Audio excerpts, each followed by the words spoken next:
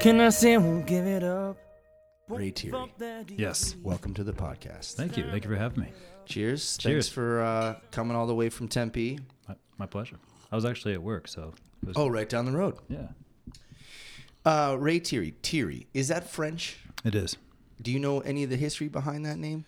No, my grandfather was adopted, so I don't really know much Yeah. about that side of the family. Yeah.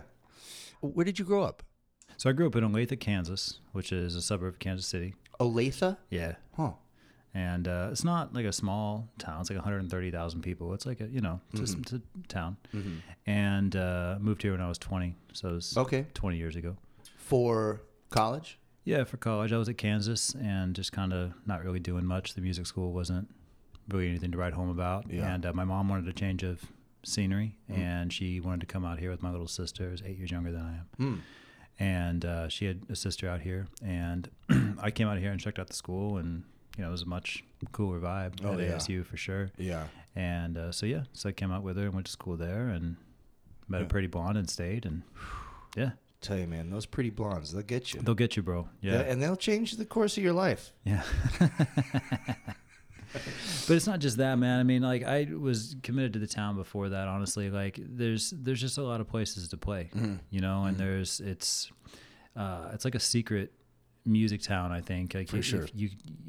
I remember growing up, my dad, who's still my favorite drummer, he was saying, music's like a dog eat dog type situation. And dude, that hasn't been my experience in Phoenix. Like, for the most part, people are pretty friendly. It doesn't really feel like people are trying to undercut you all that much like it is in some places. Yeah. And I totally had that same experience growing up in Massachusetts. I moved out 20 years ago, this October. And I was like, oh my God, there's plenty of work.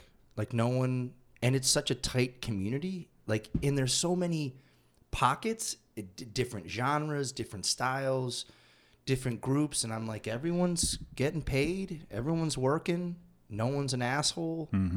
Clubs seem to be more receptive. They're not putting you on like a 4-band showcase and you get 50% of the people that you bring, like that sort of New York bullshit. I was immediately like, oh, this is nice, and it's got like a West Coast vibe, but everyone's hungry. There's like this, I don't know. I agree with you, man. It's like it's a secret spot. Let's not tell anyone. Let's keep that shit between me. sounds good. Yeah. Hit me with, all right, so growing up outside of Kansas City, hit me with like some early musical influences, whether it was a record that really struck you, or like what was the music that that kind of inspired you early on and what led you to become a musician? Yeah, sure. So like I said, my dad is still my favorite drummer. And he was like a big prog rock type drummer. Like he's fucking good. Really? Like, he's very good. And was playing when you were a kid?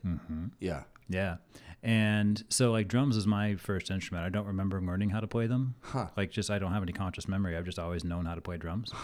But he was big into like Rush and Kansas and that sort of thing. Yeah. Doobie Brothers. Okay.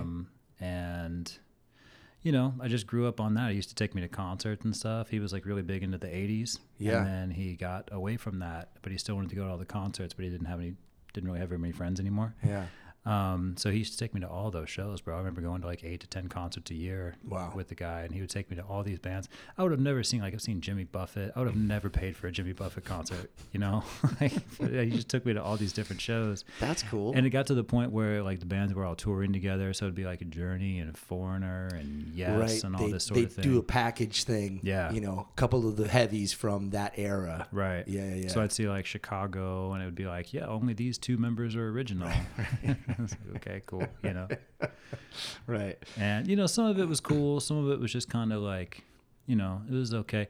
I don't know if this is why, but I don't really dig the big amphitheater show. I never really have. I really like going to smaller places, and smaller even if you're like a big band. Like I'd rather see you in like a 3,000 seat, 5,000 seat venue, if I'm lucky, like 300 seat, versus like the that. Big outdoor shed amphitheater. Yeah. Because then everyone's walking around. There are people there. Nobody knows the songs. It's just kind of a thing to go do.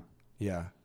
And so your dad was playing original music? Was he in a cover band? Like what was his? Yeah, it was mostly a cover band. I mean, it's, in Kansas City, there's not a lot of work So when you're going out, you want to hear songs that you know. Gotcha. They had originals that were very good. They're just not. There wasn't really a lot of places for them to play. And do you have recordings of that? I do, yeah. That Still must have be some a old trip. recordings, yeah, on tapes. Yeah, hell yeah. Yeah. Did you see seen it when I was able to convert their tapes to digital for Oh, them? that's rad. And I emailed it to them, and they're like, "Oh my god, we have all this music." So I'm sure they've lost it since then. Yeah. But they were very excited at the Did time. you go in and like, in like EQ it or remaster it or do anything like that, or did you just digitize it and send it to them? Yeah, and say, just hey, this is- digitize it and send it. Yeah. Yeah, that's it. Yeah. I shudder to think, because I've been making music a long time, and I have these tapes that I don't know if I want to have them digitally converted. All right, so grew up with a drum set in the house. Your father sounds like was very influential and supportive of music. Yeah, for sure. And did you do like high school band and that sort of thing?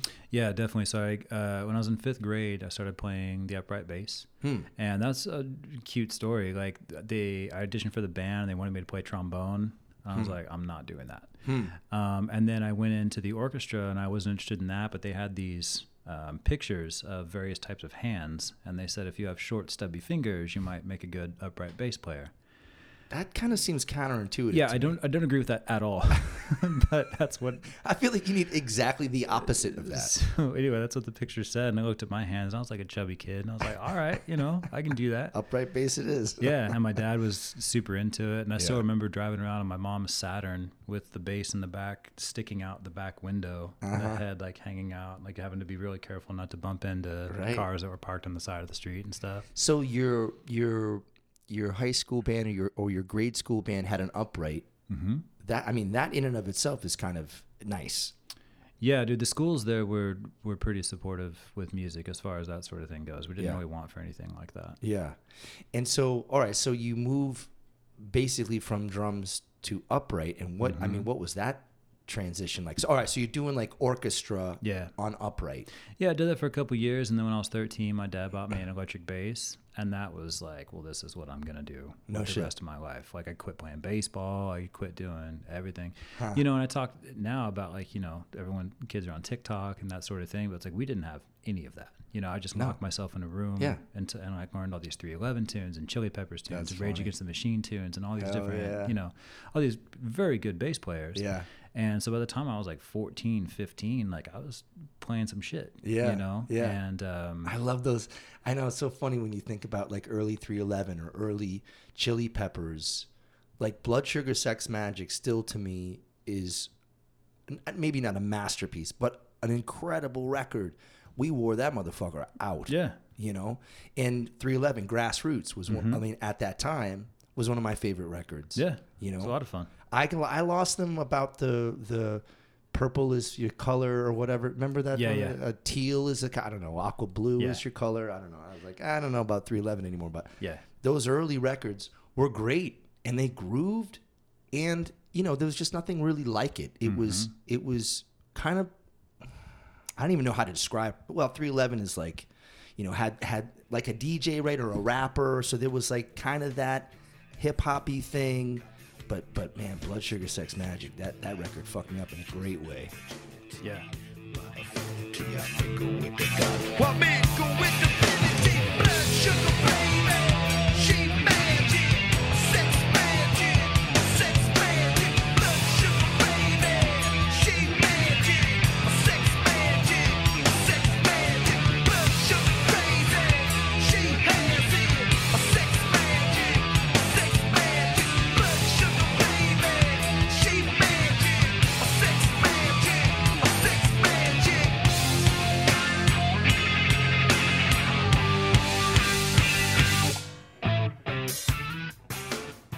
All right, so graduate to the electric bass.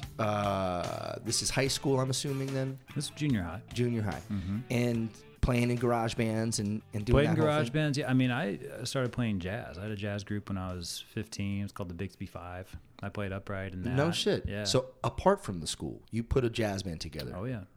and gigging? Yeah. No shit. Playing at coffee shops, that sort of thing. Yeah. All right. Yeah. Starting at 15. I mean, I was a senior in high school teaching at the local music store. Like I was in it. Yeah. Like, I Nice. was young doing the stuff. And then I had Yeah. a rock band in high school. Like it was What was all the we did. name of this rock band? So the Bixby Five was the jazz group. The rock band was called Ignorance Anonymous, which I still love. It's such a corny name, but I'm so glad that we had it because now I get that story. So we called it IA, like it was AA or something. Right.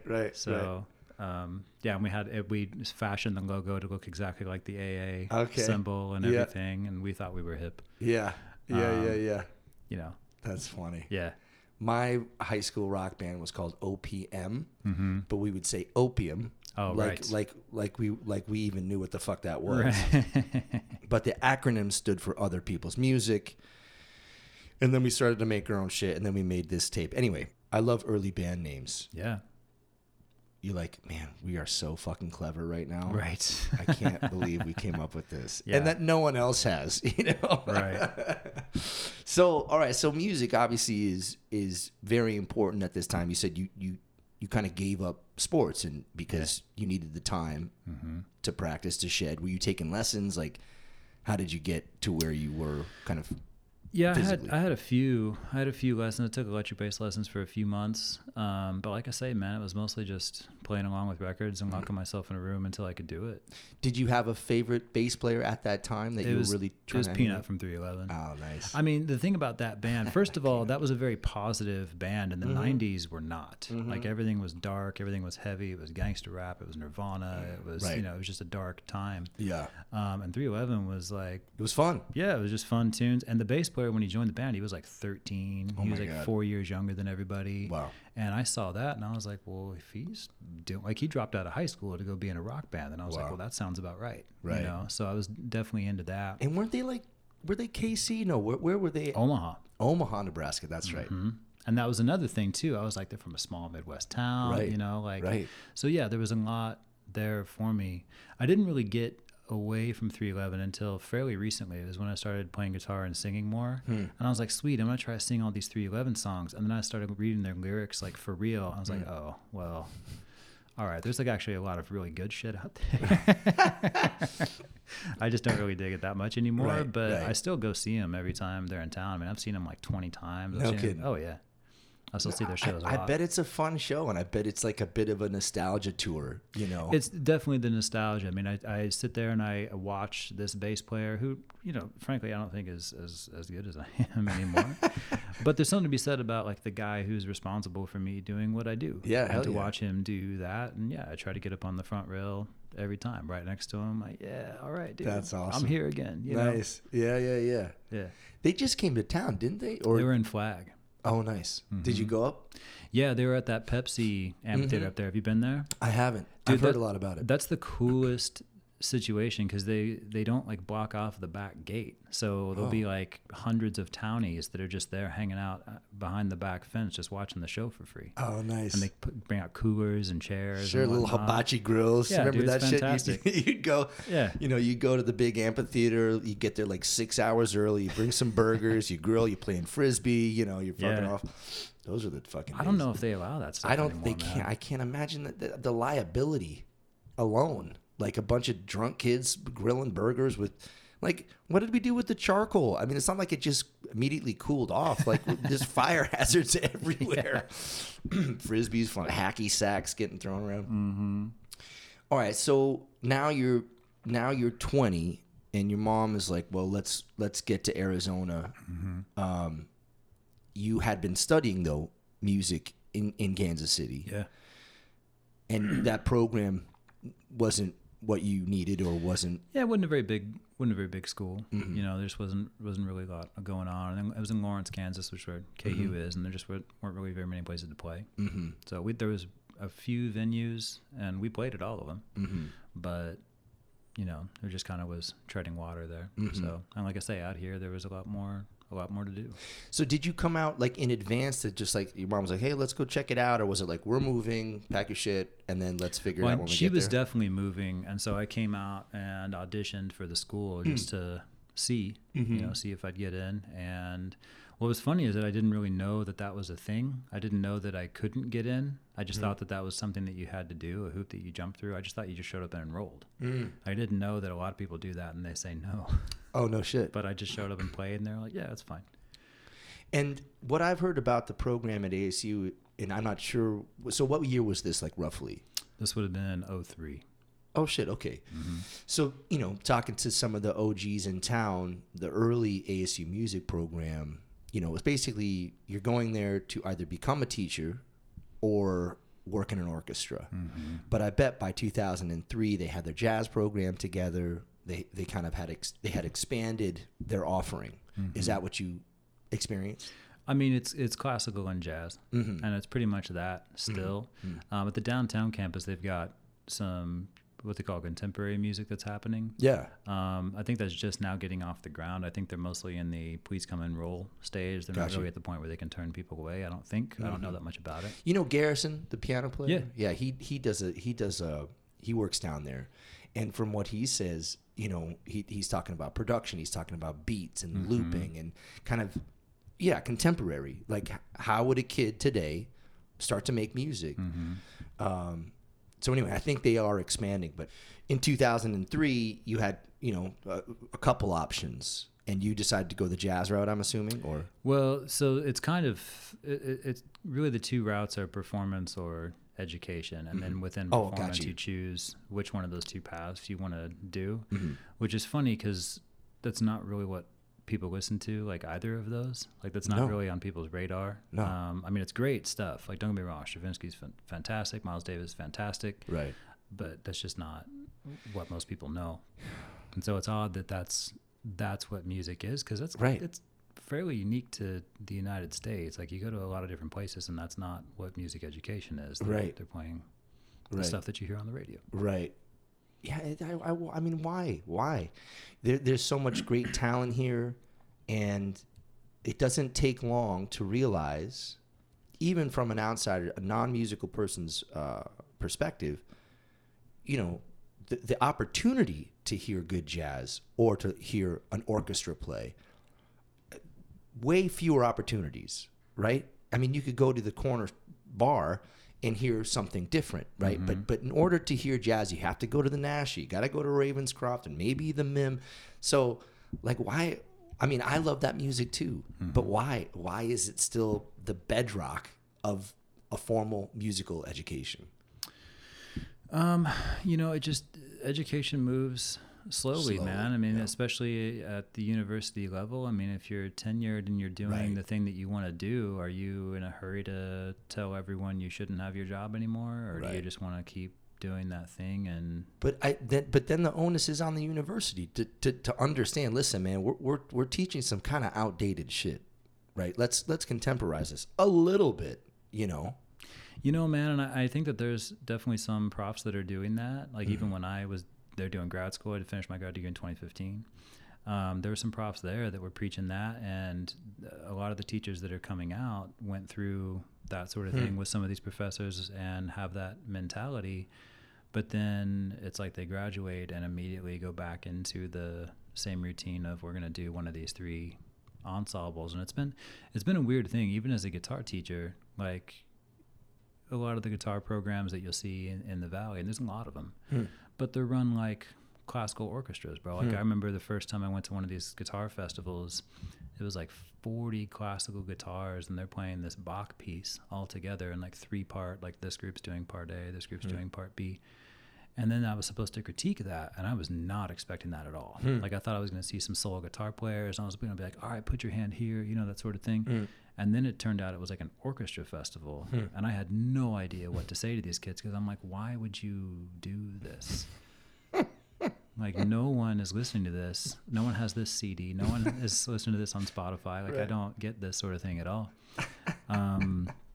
So yeah, man, I don't know. It's maybe just for, I don't think it's a lack of good intention or anything like that, because I believe that, you know, 90%, if not more, of the teachers that are out there are truly doing the things that they think are important and whatnot. But very few of them play. You know, like that's how you and I know each other. You and I know each other from the bars, from the clubs, from playing popular music. Right. And I think if more had gigs, maybe they would say, hey, you know, these are the gigs that I have, and maybe you should check some of this stuff out. Right. Reading music might not be as important as doing this and that. And, you Yeah. know.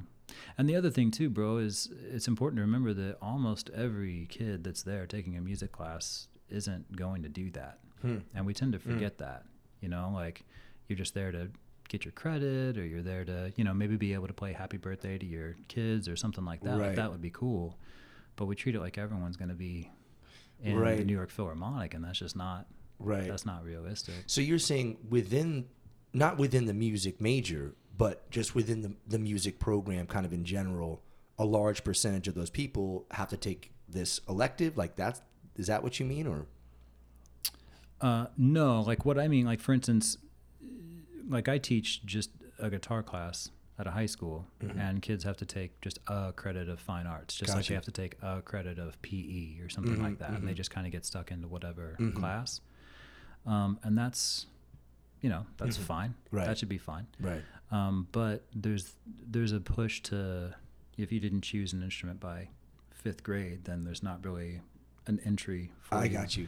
later on. And we have these sort of ensembles, and the things that are not that tend to be the exception rather than the rule. And like I say, man, I mean, I was just at the symphony, you know, 2 weeks ago. Like I still dig that sort of stuff. I still dig, you know, jazz and everything, but I don't really dig the big band. You know, I don't dig like 40 swing. Like, Right. That's not what I listen to when I'm listening to jazz. Right. And that's, you know, what's happening in the schools. So Yeah, that's a good point. That's a good point. I remember I was a drummer. I was a jazz drummer in high school, and a lot of it was that big band shit. That you know, that I don't know, Cap Calloway, but you know, like that kind of era. Sure. And that didn't really speak to me. I enjoyed the process, you know, and I enjoyed all that, the camaraderie, and but just not the music so much. But you know, And you enjoy the group. right. You enjoy being a part of something. Yeah, part of an ensemble. You enjoy That- being good yeah, at something. Right. You know, and as much as, like I did that too. I was in marching band, I was in concert band. I mean, I did all that stuff too, man. So what did you play in marching band? Electric bass. So you were in the pit.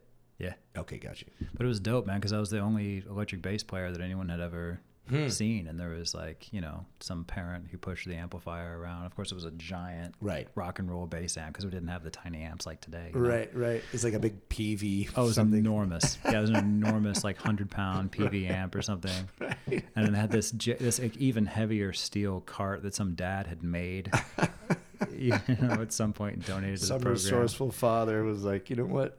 We're gonna put this motherfucker on a Yeah. cast iron. So, all right. So, you finished the program at ASU, Yeah. and you decide to go the education route. Mm-hmm. And what did that look like? Like, what was the thing that convinced you to do that? Because you had already been performing for for a number of years, Yeah. and saw what that life was like. Yeah. And now you are presented with an opportunity or a decision.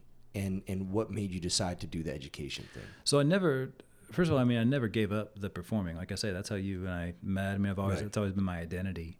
But it wasn't so much about wanting to be a teacher. It's just that if I'm going to get a college degree, I don't want to go get a piece of paper that doesn't. That says that you perform. Right. I mean, like, what's the Right. point, you know? Yeah. Right. Like Shay Marshall, you know. Yeah. Remember- I've heard of him. Yeah. Like I remember once he said, you know, education is always free. It's the credentials that are expensive. Right. And I remember, like, I'd already graduated at this point, but I was like, yeah, dude, that's exactly right. Like, you don't need to go to college to play pop music. Like, you don't have to do that. But if you want to be a public school teacher, you do need this sort of credential. If you want to be a doctor, if you want to be a pilot, like if you want to go do these things, you have to have these certain credentials in order to go do that. And so that's what you should go pay for. But if you're just trying to, you know, be an artist or be a cook or, you know, be a chef or something like this, like just go Do that. go lock yourself in a room until you can do that. Right. You know, like don't major in jazz. Like fly to New York and pay someone $500 a week and shed 12 hours a day. Right. You know, like just Right. go do that. So that was the thing, is like, I'm going to be in college. I'm the first member of my family to go to college. Oh, wow. So if I'm going to get a degree, I'm going to get something that might be beneficial, might be a fallback later on. Yeah. And It's a pretty logical way to approach things. Yeah. In a world where logic doesn't necessarily play so much. You know what I mean? Yeah. It sounds like you had a vision and had a pretty clear idea. And yeah, I mean, first of all, who decides music? It's not like a gimme, right? There's a lot of hard work and blah blah blah and talent and you have to be resourceful and you have to be driven and you know all of these things that, as you say, I don't need a piece of paper to tell me that. I know that, you know. But to look at it like that and say, well, listen, if I'm paying all this fucking money to get a piece of paper, I might as well have a piece of paper that can get me further than, you know, without it. Some sort of ROI, yeah. Right. So you finish up ASU, graduate, and now what? So this is 2005 then. It was Six. This was 2000, yeah, around then. Yeah. And anyway, as part of the degree, there was student teaching and whatnot, and they had this one class where it was a mock interview where they had some people from various school districts that came out and they were doing mock interviews. But they were really short on teachers at the time, and they still are. But they were really short on teachers, and it turns out the mock interview was not a mock at interview. all. Like they were there, like They no, were seriously. legit looking for teachers. Yeah, like if you want this job, like on Friday, like you Wow. can come show up and just have this job. Oh my God. And I was like, it pays how much? I was like, $34,000. I've never even heard of that much money. Right. Like that sounds amazing, you know? Because this is like yeah. I was performing, but it was like, dude, if I could make $1,000 a month, I was Right. like, that's sweet. My bills are paid. Yeah. That's all I wanted at the time. Yep. And so for them to say like, yeah, you're gonna have health insurance, you're gonna, you know, be able to do that sort of thing. I was like, You're all done right. at 3 or whatever. Right. You're 8 to 3. You got your summers off. We got breaks here. Got some health insurance. There's some nice little kickbacks to being a teacher. Yeah, and this was an elementary school job. So this was kindergarten, 1st and 2nd grade. Wow. And I was not prepared for that at all, dude. Like I was like student teaching with orchestras and whatnot at high schools, and I remember showing up on the very first day, 8:30 in the morning. This kindergarten teacher rolls in with these little kids, 5-year-old kids, and they're all standing there. They got their hands behind their back, big bubble in their mouth, you know. And they're all looking up at me, and they're so tiny.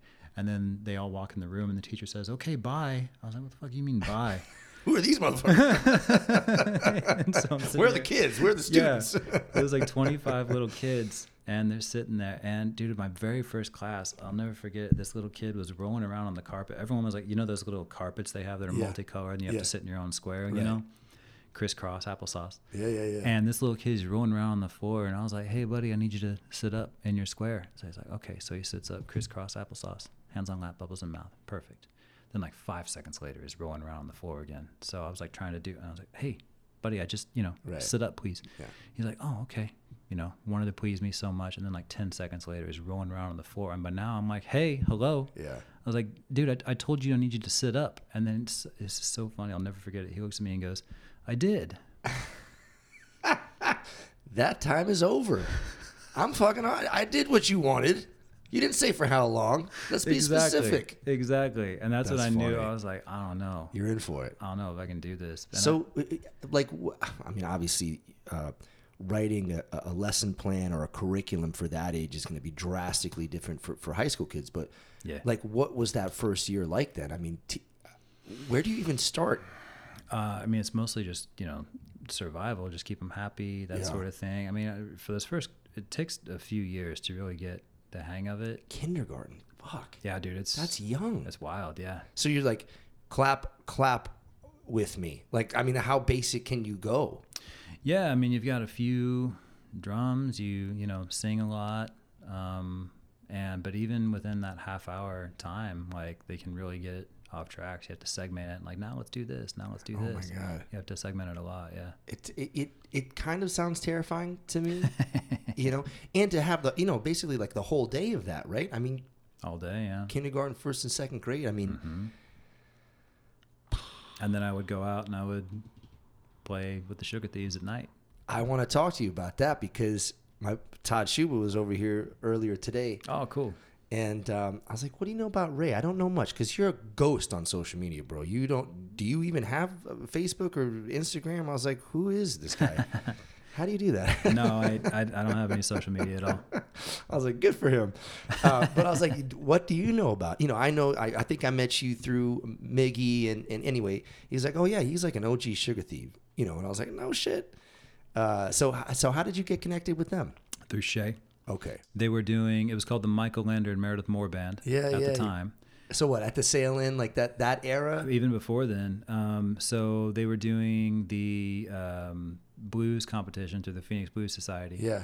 And Mikey had done it before just solo, but now he wanted to do it with a band. And they didn't have a bass player. I think the bass player quit, or for whatever reason they didn't have a bass player. Yeah.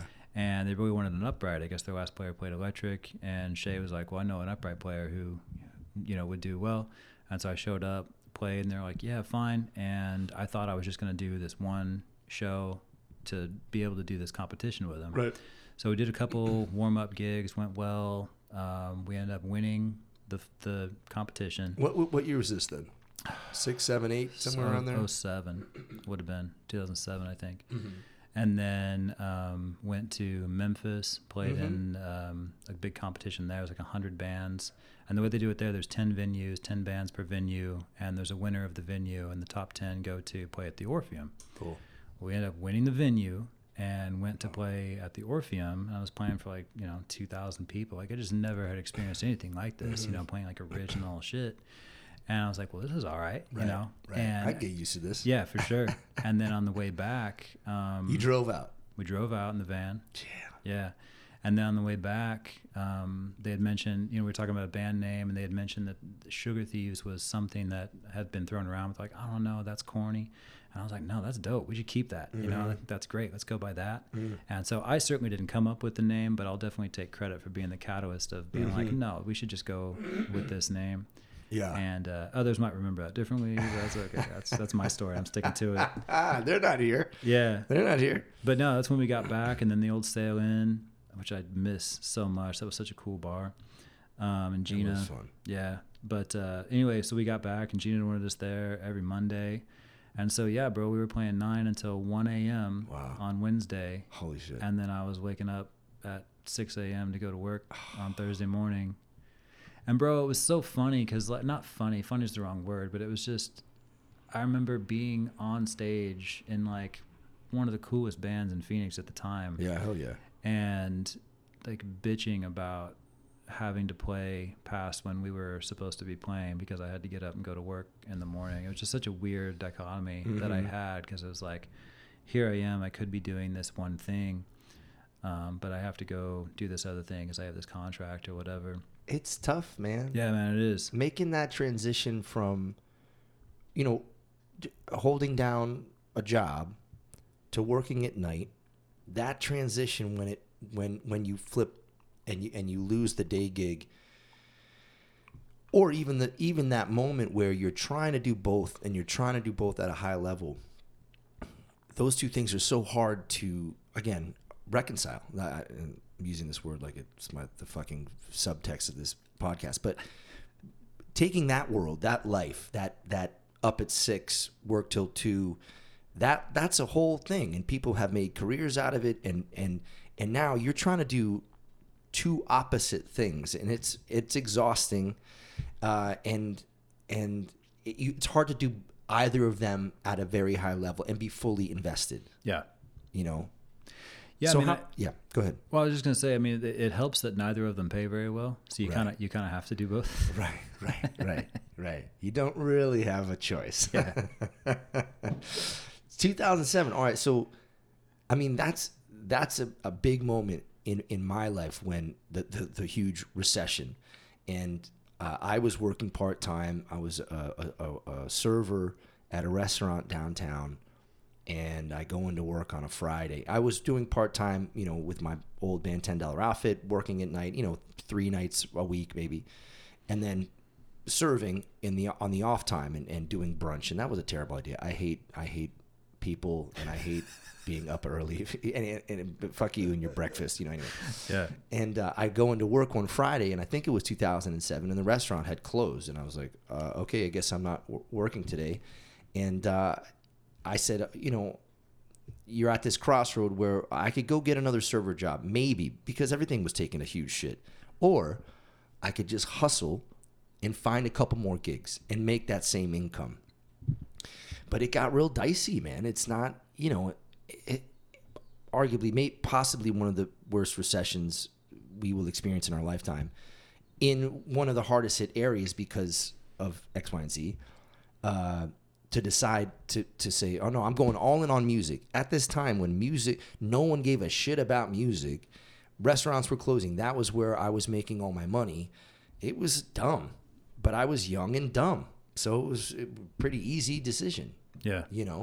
So I can see you in this scenario where it's like, well, I got my day gig, man, and it keeps the lights on, and fuck, you weren't maybe working enough to make the same bread, and Sugar Thieves are such an incredible combination of players and music, and I looked up to them still for what they do, and you talk about the Memphis thing. I think they just did it again. I'm just like, they're still at it. Yeah. I mean, that's fucking dedication on some level that, like, it's kind of heavy, man. Well, I mean, the sound really is Michael Lander. I mean, Michael Lander's he's his own thing. Yeah. I mean, just nobody sounds like that. No. We would do. I mean, the band worked all the time, and it was like if Creamy couldn't make it, we could get a different drummer. If I couldn't make it, they could find a different bass player. If Shay didn't make it, it was like, oh, well, fuck, we're missing Shay. That's kind of an issue. Well, Shay plays 1,000 Right. things. It was like Yeah, it was much more of an issue if Shay couldn't be there. But we had to figure it out because Right. Shay was often not there because Right. Shay plays with everybody. Right. But if Michael Lander couldn't do it, then the band just couldn't play because the sound is just completely gone. Yeah. It's that guitar sound, it's that voice. Like Yeah. we couldn't do it. It just became a different thing. Right. I don't even know if we ever attempted it. Like It would just wouldn't be the thing. no, it's not the thing. It would be the Meredith Moore show or whatever, which I'm sure would be great. But it's just, you're right. He is such a unique artist and character and persona. So how long did you work with them? Wasn't even that long, man. It was maybe about 2 years. Mm-hmm. Mm-hmm. And then after the second time we got back from Memphis, Kevin Tagney was on that trip. And, the trip went well. It was we made it a tour that time. Mm-hmm. And that was still like one of the funnest, like most fun 2 weeks of my life is being out, sleeping all curled up on a chair in that van, like it was just awful. Like everything about it was just terrible, but I loved it. Yeah.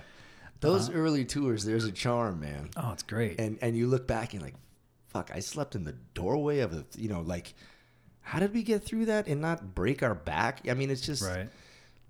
grueling. And the driving bit, man, that's a lot. Yeah, and I didn't have the patience that I have now. I think there was a sense of entitlement on that trip. I wanted it to be more of a unit, like we're a band, like the Chili Peppers or something like that.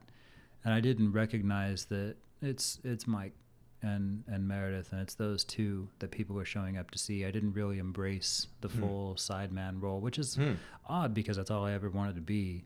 But the band was making a lot of noise, and I got used to people clapping for me and stuff, and I just kind of, I think I got used to that, and I wanted to be more. I think I wanted to be a little bit more of a star at that point. And if I had been a little more patient and I think it's The Rock, who's like, know your role and shut the fuck up or whatever. If I had embraced that a little bit more, who knows, man? But we're all still very good friends. We have kids around the same age. Yeah. They go to the same school. Like my daughter goes over to their house on Fridays. Oh, that's rad. Yeah, dude, it's great. We're still very good friends and everything. And so at least we have that. This is an interesting thing that oddly enough hasn't really been touched on the podcast, and that's the role of a sideman and how that differs from, as you say, I'm in this is my band. We're all in this motherfucker together, but the sideman approach is a little different. And I wonder is there even anything there to talk about other than they are two separate things? So the sideman is kind of a hired gun. If you can't make it, we'll find another sideman to fill the role. But, and correct me if I'm wrong, but putting a band together is very hard. Mm-hmm. You can listen. I have a gig on Friday. You can put some cast together. That's easy. Mm-hmm. But to have everyone on the same level of commitment, the same dedication, the same, we're gonna make this fucker work, regardless. Finding 4 or 5 of those people who believe in the product, your product, is very hard. Yeah. And, you know, as a sideman, you're allowed then, as a hired gun, to go out and do 1,000 different things. And you, I mean, I don't know. You speak to it. I'm not a sideman. No one hires me to do shit. Yeah. I have to go out and get the gig, and I hire the, you know. But is there something there? Like, when were you like, oh, fuck, I'm a sideman. And that's cool because I could do all these other things too. And I love this band. I love the product. But I can't give that. I can't give you that amount of time, energy, you know. Was there a moment where that kind of came into focus for you? Well, I think just the nature of my instrument early on was it was always kind of that, because you're inherently in a supportive role, and especially as someone who didn't want to sing, like early on, like until my 30s, I didn't really want to sing. That was really until I started leading at churches. That was really what forced me to sing, because I just had to. So you had a church gig as well? I've been music director at 3 different churches. No shit. I just played at a church last weekend. Yeah. All right. Yeah. For sure. Peeling the layers. Yeah.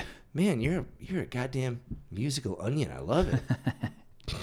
Yeah. So I mean, as a sideman, it's a different job. Yeah. Like I remember I saw a video of Draymond Green, the basketball player, in a practice, and he said it's like 1, maybe 2 dudes on any team who get to do whatever they want. Huh. Everyone else, if you want to make it in this league, you need to find a role to play, and you need to support those dudes. You need to recognize right away, this is Steph Curry's team, Right. and I'm here to support Steph Curry. And if you're not going to support Steph Curry, who's making $200 million in like 3 years or whatever the hell, Yeah. then we're going to find someone who will. Right. You know, and you learn that very quickly. And that's just kind of the nature of it. Now, what's nice about all of that, like you mentioned the recession, dude, I'm a bass player. I didn't notice anything.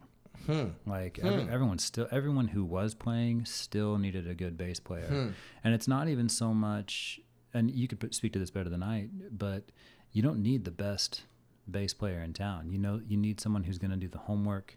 You need someone who's going to make your vision come to life. It's not, I'm not there to play a bunch of notes and show how good the bass player is. I'm there to make Brian sound really good. And if nobody, like my favorite drummer, like you mentioned, Todd's one of my very favorite drummers ever, because Todd will play an hour and I didn't notice the drums at all. Right.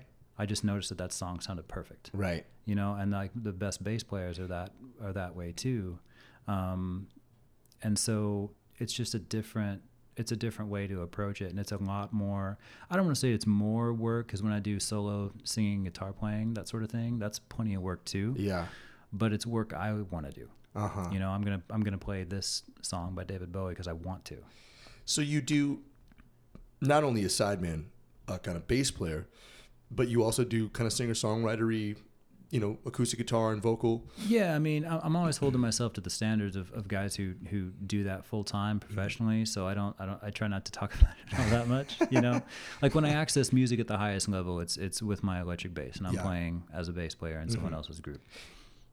Do you approach music differently as a sideman than you would if you were, say, a full-time member of this band? Like, does the music change, or does your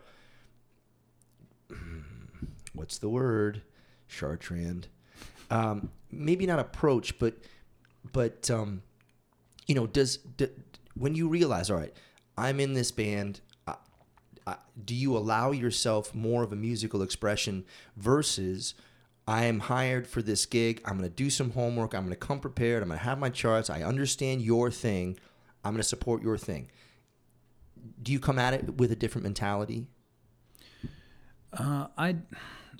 No, I don't think so. Just because I think ultimately the goal is the same. The goal is still to create a great song, and if it's the Ray Thiry project, or if it's, you know, Sugar Thieves or Brian Chartrand or whatever, I'm still trying to be a part of creating this product. And if it's just me playing, like not playing at all, like maybe it doesn't even need a bass for the song to be perfect. Like drummers go through that all the time. Like sometimes the song just doesn't need percussion, just sit out. And that has to be fine, because ultimately, like we're in a contract with the people who showed up to see that show.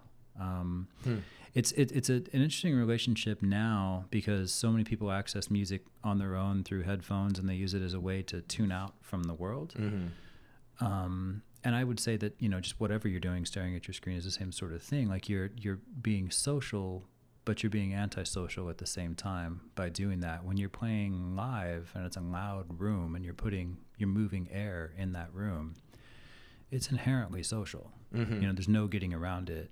And it's a social contract that we all have. Like, you are here to relax, have a good time. You're here to hear what we're doing.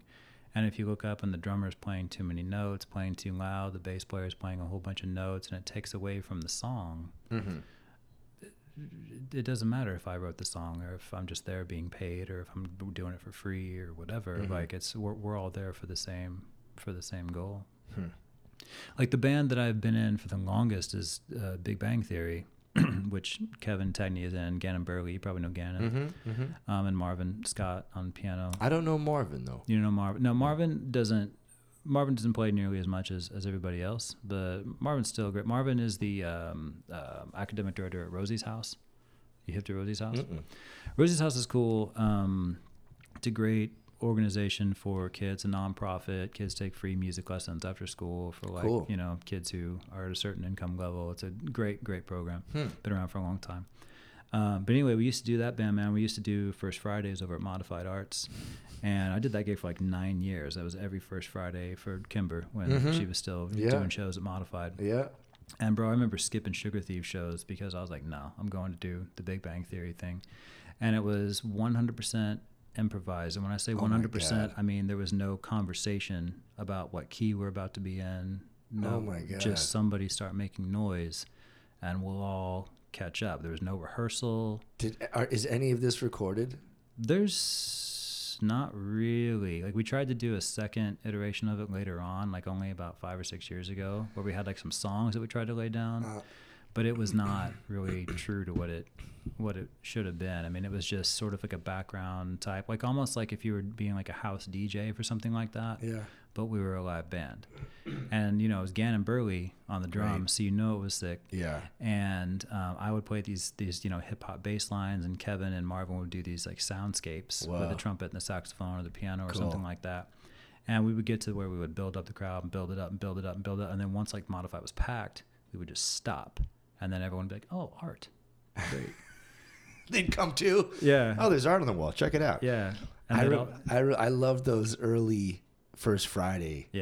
20 years ago was it was like, you'd jam a bunch of beers in your backpack and just start walking around, and it just would meander, and you'd find yourself in this little historic home, and it's a quote unquote gallery, and you're like, okay, cool, and you're walking around and you're checking shit out, and then there's a band on the corner, it's doing some cool shit. Those are good times. And Grand Avenue was like the fucking Wild West, bro. It got real dicey at times, and then you'd stumble into something like fucking super cool. Remember the Paper Heart? I mean, there was just these little pockets of you're like, holy shit, like, where am I? I don't know. That's awesome. But I love Kimber. She's awesome. And Modified was such a thing. And, I remember coming in and I'm like, man, I wish I could just play Modified once, I never did. I think I did. I don't know.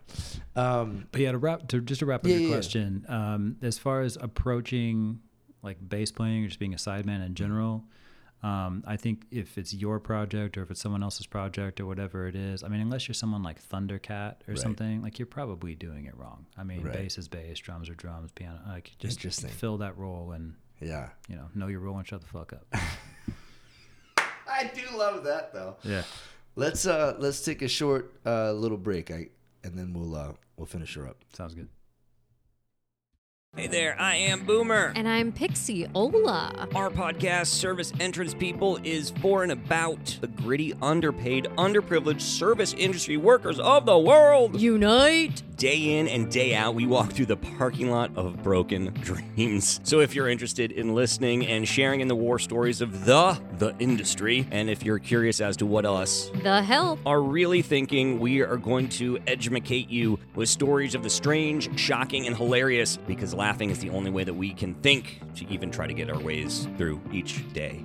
This industry is one that we absolutely, truly love. And although you'll hear horror stories and rants and bitching that we have to work at work because that's the kind of petty Betty that we are, we kid because we care. You can find Service Entrance People on all major platforms as well as YouTube, and would like to say thank you for tuning into my friend Brian Chartrand and the So the Story Goes podcast. I've known him for longer than he or I would admit, and yes, he is that cool in real life.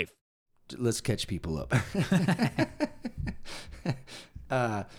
We've been talking for 9 hours. Yeah, it's now next Friday, and well, you know, we've been chatting about the whole sideman approach and how, you know, on a level, I'm envious of someone who can prepare for a gig or be given some sheet music and come in and do the thing, and you know, Shay and you and many other people are anomalies in my mind, because I don't do that. I can't do that. I've been doing what I do, and I don't know how to explain it. Luckily, I know people who know how to articulate what it is that I do and can share what I do, because I'm like, I think it's an E, and they're like, actually, no, bro, this song is an A, so you're fucked. But let's talk about it, because I'm still fascinated by it, and it is. I mean, we have plenty of friends who make their living as sidemen, and you know, and you do a church gig, and you can go play with Miggy, and you can do this other thing, and so you can, you know, you're flexible. Mm-hmm. I'm not flexible, you know. So what do I do? What do I have to do? Do I have to go learn Thiry? I don't know any Thiry. No. Again, like I was talking about the basketball analogy, like if you're the guy on the team, you don't have to do anything. Just keep doing your thing, and we will hire people to support what you are doing. So am I the Steph Curry in this? Yeah. Yeah, baby, I like that. And I'm the Draymond Green. I love it. Yeah, which is why you make more. Can I be the Larry Bird though? That's, you know, Be whoever you want. I'm a Massachusetts kid. Yeah, so, but insert whoever. Yeah, right. For sure. Insert Larry Bird. What's next for you, man? Like what? I mean, so you're teaching, but this is your final year of teaching. Last year teaching, yeah. How does it feel? You know, like bittersweet. The COVID shutdown really changed the bar for where students are in general. I think just people in general, like everyone just kind of got used to not really doing a whole lot, and adults had an easy way of not getting back to routine necessarily, but just like resetting. Okay, I don't want to do that anymore. Now I'm going to do this, and I'm going to still put the same sort of effort that I was into this sort of thing now. Like I assume for you, you're still kind of similar to what you were doing 10 years ago, the same sort of effort that you're putting into gigs. You're not like half-assing it. Like you're still... No, of course. I mean, but here's the thing. I don't have anything else. Right. This is it. Right. So if I can't do this, we have an issue. Yeah. You know, and maybe we can rap about this for a moment. But that period of time, the pandemic, 2020, March 2020, until maybe last year when things got kind of back to normal. It was dark, man. Yeah. And I realized in that process that I was so, my sense of self, my sense of self-worth was gone. And I couldn't do the one thing that I thought or I think I'm supposed to do. Yeah. And it was pretty brutal, you know. And part of the reason why I started this podcast was therapy. I needed to talk with people about how they got over it, you know, and give me some tools to stay creative and to stay relevant and to feel like why I'm here on earth has value, you know, and those are some, you know, it was dark, but we're out of it or for the most part.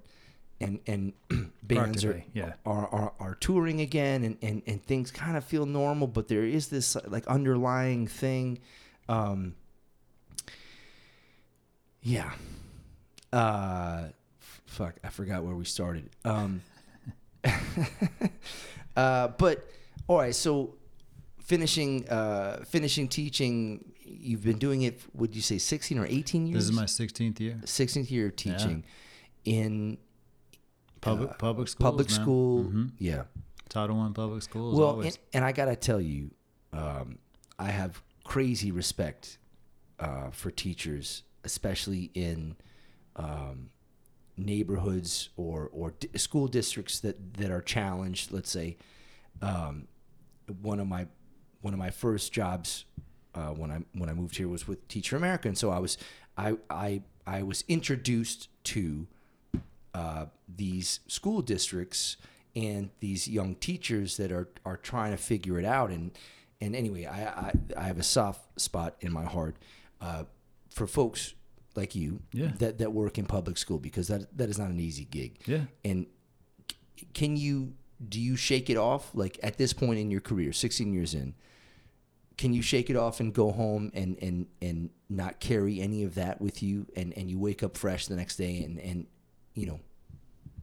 Well, I mean, for me, I can, because that's never been what I consider my identity. Mm-hmm. Like if I were playing bass for you and I had a bad night, that would eat at me for a long time. Like I have plenty of bad days teaching, and I get over it and it's fine the next day, because that's just not who I consider myself to be. But like I've always wanted to be a musician, right? So, but there are those who consider themselves teachers at heart, and for them, yeah, man, that stings, you know. And there's blood, sweat, and tears, literally, you know. When you talk about Teach for America, I think about that in the same light as like almost like military reserves. Like you were in the National Guard for a few years, did your time, whatever. And I would love it if more people thought about education like that. Like you don't have to go do it for 40 years, right? You know, like what if we just treated it like that? Like you could get a GI Bill to go just work in the schools for 4 years, go do your time, go give back, and then your college is paid off. Yeah, you know, all your school loans are forgiven. Yeah, and this is your community service. They do that in Germany, where you know.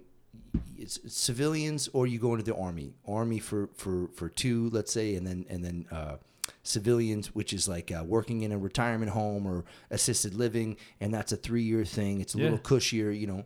But I agree, this is community development. Sure, you know, this is giving back, you know. Yeah, I mean, what if that was the thing? You could go do this, and we've got you for 4 or 6 years or whatever. We're going to pay for your school, and then you do that full time for a little while, and then for the next couple of years, 4 years, whatever it is, now you have to go sub 1 week a month. Right. You know, you do these 2 weeks a year, that sort of thing. Like that's just what you do. I agree. 1,000%. That would be fine, you know. But it doesn't have to be your life. It doesn't have to be your identity necessarily. You can just go do your time and then go do something else, you know? Yeah. Let's fucking propose it. Who do we talk to about this shit? Who do I got to call? I mean, it's a whole education thing. Though. Education. I mean, you know, it's like levels of levels of bullshit. It's like the first level is education. You know, they get a lot of shit. Rarely does a state, and I'm sorry, but Arizona, I feel, and correct me if I'm wrong, Arizona does not honor education the same way, let's say, other states do. Okay, fine. Now you go down the line and it's like, well, I'm teaching art in a public school. Jesus, like, you're at the end of the fucking slope, homie, and all the shit flows down to you, and you're the first to go, just like music and art is the first to go in a recession. And I feel like the educational system is in a constant state of recession. It's like, what are we doing? How are we not prioritizing education? It doesn't make any sense to me. So you're definitely not wrong in regards to Arizona. What I do want to make sure that there's, it needs to be said that when we think about when was the golden age of education, was it 100 years ago when only rich white boys could go to school? Right. Was it 50 years ago when we removed the rich part? Was it 30 years ago when the principal still had the paddle on the wall? Like when was it that was like the best time? The best time to be in our public schools is right now. Like really? It could still be. Well, I mean, when was it? You know, it's way more egalitarian now than it's ever been. Yeah, agreed. Now, before we tried to do the online school, and there was like our shows used to be better. Like things used to be better 5 years ago. I'm not like that. That is Pre-pandemic, true. you mean? Pre-pandemic, it was definitely better. But still, man, I mean, like there was never like a golden age. Like not really. No, you're right. They've always kind of been. It's just kind of what it is. But the as far as what can we do to make it better, it's important to realize like what are the best. Like when you think of the best school, you think of like a Harvard or an MIT or like a fucking locally like Brophy or Basis or something like this. The one thing they have in common, like we don't know who their teachers are, we don't know what their facilities are like, but we know that it's impossible to get in. Right? So the best schools have the best students. Like I don't know how good Phil Jackson is, but I know he had Michael Jordan and Kobe Bryant and Shaquille O'Neal and Scottie Pippen. Like, I feel like I could have coached the '98 Bulls and they would have been just fine. That's right. That's a good analogy. So like you could have put me at not point guard, but like even strong forward. Like put me in that team. Like remove Horace Grant and insert Ray Thiry, and I think they would have been just fine. You would never have touched the basketball. No, and it would have been fine. They would have been just fine. We need a warm body to run around. Just run around. That's all we need you to do. Yeah, we need to pass the. Somebody needs to inbound the ball. Just pass it to Michael and get out of the way. Yeah. So, like as far as the schools go, I mean, you could double, you could triple, quadruple the education budget. That's not going to fix apathy. When you talk about fixing the public schools, you got to fix the public first. And you give me, first of all, you give me a group of students who are going to be well fed, who they're not dealing with parents yelling at each other at home, like that sort of thing. That's another thing that I learned through my experience with Teach for America. It's like, bro, we're not even talking about what happens in school. We're talking about what happens before school and after school. Yeah. And you're asking this young person to understand that and to prepare. How do you prepare for that? And how do you, how does you get, not only the lesson planning and all that shit, you have to figure out a way to address these things that happen off the clock for you, And I think you're right. It's a holistic approach. We need like a whole new fucking approach, especially in lower income school districts. And anyway, I'm fascinated, but I'm very interested in how do we repair this? How do we prepare these kids for life beyond grade school or high school or whatever? Say best case scenario, they go to college and they do great and they get a great job and start a family but bro, we got to start way earlier than that.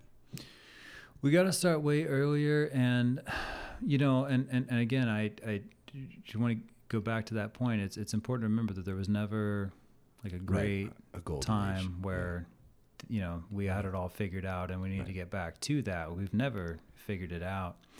But as far as everyone getting an education, I mean, is it supposed to be a ticket to the middle class? Like, is this like now you do this and now that means you get to go do this? Like, dude, I've heard you play. Like, I can't teach you to do what you do, and I'm a pretty forward-thinking music teacher. And if you were in my class, like I could have given you the space. But I think most of the time, what we need is just the gear and the facilities and the freedom to create. And we we kind of sucked the life out of that by saying, okay, well, since now we're going to make it a credential, now you have to do X, Y, and Z, and we have to prove to everyone that we're doing our job. Like I'd subbed a jazz history class at one of the community colleges. I won't name names. I subbed a jazz history class at one of the community colleges, and bro, it was like, now here's this artist, and now here's this video, and now like what's the instrumentation of this and whatever. And I'm like, I never did any of that. Like I took the pre-test and I knew the answers. I got a 17 out of 20, I remember. But it's just because I was listening to this shit. Like I wasn't, I wasn't really quizzed on this stuff. And I remember I was taking jazz history at ASU, and I was like, all right, I don't care. Like I'm a bass player. I'm never going to play the extensions. If I play the flat 9, no one's ever going to hire me. Right. Because I was supposed to play the root, and I just played a half step away, and now I'm fired. So I don't care about any of this. So all the answers I just knew because I had heard it, and I was open with the kids. Kids are like 20 or whatever. But I was like,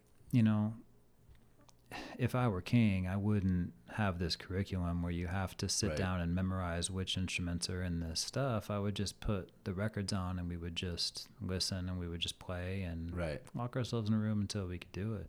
Well, and you bring up an interesting point, and one of the reasons why I came to the guitar was that no one told me how to play it. Yeah. I took piano, and she tried to, Mrs. Bondi, she tried to teach me. She really did. And I just was not having it. And that's why I lasted like 2 or 3 years. And I was like, Miss Bondi, I love you. Your daughter is very attractive. But I have to go now. I have to do whatever. No one told me how to play the drums. No one told me how to play guitar. Like so how do you give kids space and time and, as you say, freedom, just to explore it and to come at an instrument in their own way, on their own time, in their own time? That's not part of the educational system. And we're seeing even sports go away and art go away. And it's like, let's teach the core. Math and science, fuck you. Like, that's not me. Yeah. And that's what, 20% of that population is going to go into science or math? Like, no, it's like, not, what are it's we not even doing? close to that. And it's certainly not close to that in music. I mean, there's not even jobs for.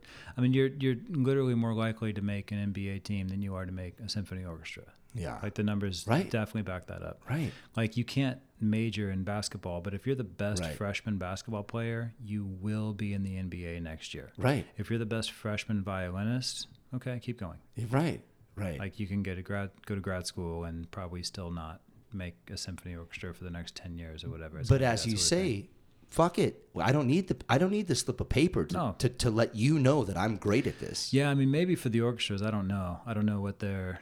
But don't they do blind auditions? So you just like you go up behind some screen and play the shit, and they're like, okay, you. I think so. I think they do, and I think when they started doing that, I think they started hiring more women and more Asians. Yeah, people of color. I mean, not white dudes. How about that? Yeah, well, yeah. I don't see a lot of black and brown folks in the symphony. I think it's mostly your Euro Americans and Asian Americans and sort of Western Asians or whatever. Yeah, for sure. No. But I mean, I can't really speak too much to that. But the one thing I do want to mention, though, again, going back to there was no golden age, as far as arts is concerned, nobody spends more money than the United States. Like we have, I mean, the auditoriums you can find in just a whatever high school are world class, dude. Like you're not going to find that shit anywhere in Europe, anywhere in Africa, certainly anywhere in South America, certainly. Like I think we're probably spending the money poorly. Right. Maybe not. I've got a lot of friends who might hear this, so I don't want to step on toes. But we could probably allocate the money differently. Yeah. But as far as how like the money that we're spending on athletics, the money that we're spending on performing arts, like there's not a country that's doing it way better than we are. Like you have some of the Scandinavian countries who are producing phenomenal pop musicians. That's funded by the government, by the way. Yeah, for sure. I mean, those venues, those programs, that's a federally funded thing. Yeah. So I mean, there are some examples, but I I don't think it's for a lack of trying. Right. And as far as cutting the programs, I mean, you got to put the kids somewhere. Right. You know, I mean, we still need childcare, and that's something that COVID taught us is that, Mm-hmm. you know, as a parent and talking to, you know, my family members and friends who are also parents, it's like you could have sat them down and fed them popcorn and told them to watch Disney movies all day. I still would have sent them to school because I needed something to do with my kids so I could go to work. Right. Like when the school is shut down, the economy shuts down. And even if you didn't teach them shit, like I could have taught them to read by myself, but will you just please take my kid for 8 hours? Get them off my hands. I just Yeah. need 8 hours. Well, and that's what like Yeah. like they're in. If you add up the hours they're in class, it's like 4 hours, 4.5 hours on Yeah. a good day. Well, why are they there for 8 hours? Well, it's because Right. it's the work day. Like Well, we need that right, childcare. right. Interesting. Right, You know? right. So that's why when there's summer vacation and spring break, everyone who doesn't have a teaching job is like, fuck, Right. what am I supposed to do now? Right, You know, I'm a right, mechanic. right. Like people's cars are still breaking down. I still have to go to work. There's still gigs to be played. Right, Like, what right. do I do? Right. What's this year look like for you? What can we look forward to? So I'm doing total career change. I start flight school in June. Super cool. I'm gonna go be a pilot and then rack up hours and hopefully go fly for the airlines, man. I've always wanted to do that. My grandfather was an Air Force pilot for many Cool. years, Yeah. and you know, I've just always looked up to the sky. It's always been a cool thing to do, and you know, along with the education thing, I've always been interested in work that I think is important and work Yeah. that I think that society needs. And Yeah. you know, it's not very green, but it's not my fault they don't have electric airplanes or It's whatever. coming. It's coming. It's coming. You know. That's what I got people on the inside. They're telling me. And then for the most yeah. part, you know, I'll still be. I mean, I haven't Working. sold all my gear. Like I'll be still Yeah. around. I still want to, you know, teach some private students. I still have my adjunct gig at Phoenix College, Good. and you know, I still want to come out and play. So I'm still Well, a musician at heart, and that'll do You my thing. and you can run, but you can't hide, right, Thiry? Well, I love your playing. I really appreciate your time. Thanks so much for sharing your story with me, and I hope that we can find a way to work together and sometime in the near future and put something together, and because you got this feel, homie, and you know. When I walked into Cock and Tails, you were playing with Miggy and Ozuna. I was like, fuck, this is a trio. This is a trio, homie. So you guys sounded great. Thank you. Appreciate you, man. Yeah, it's my pleasure. And if you haven't heard Brian's original music or his show, definitely check it out. Make sure this isn't your only experience with Brian Chartrand. He's the man. Oh, come on. Let's end it right there. So story goes.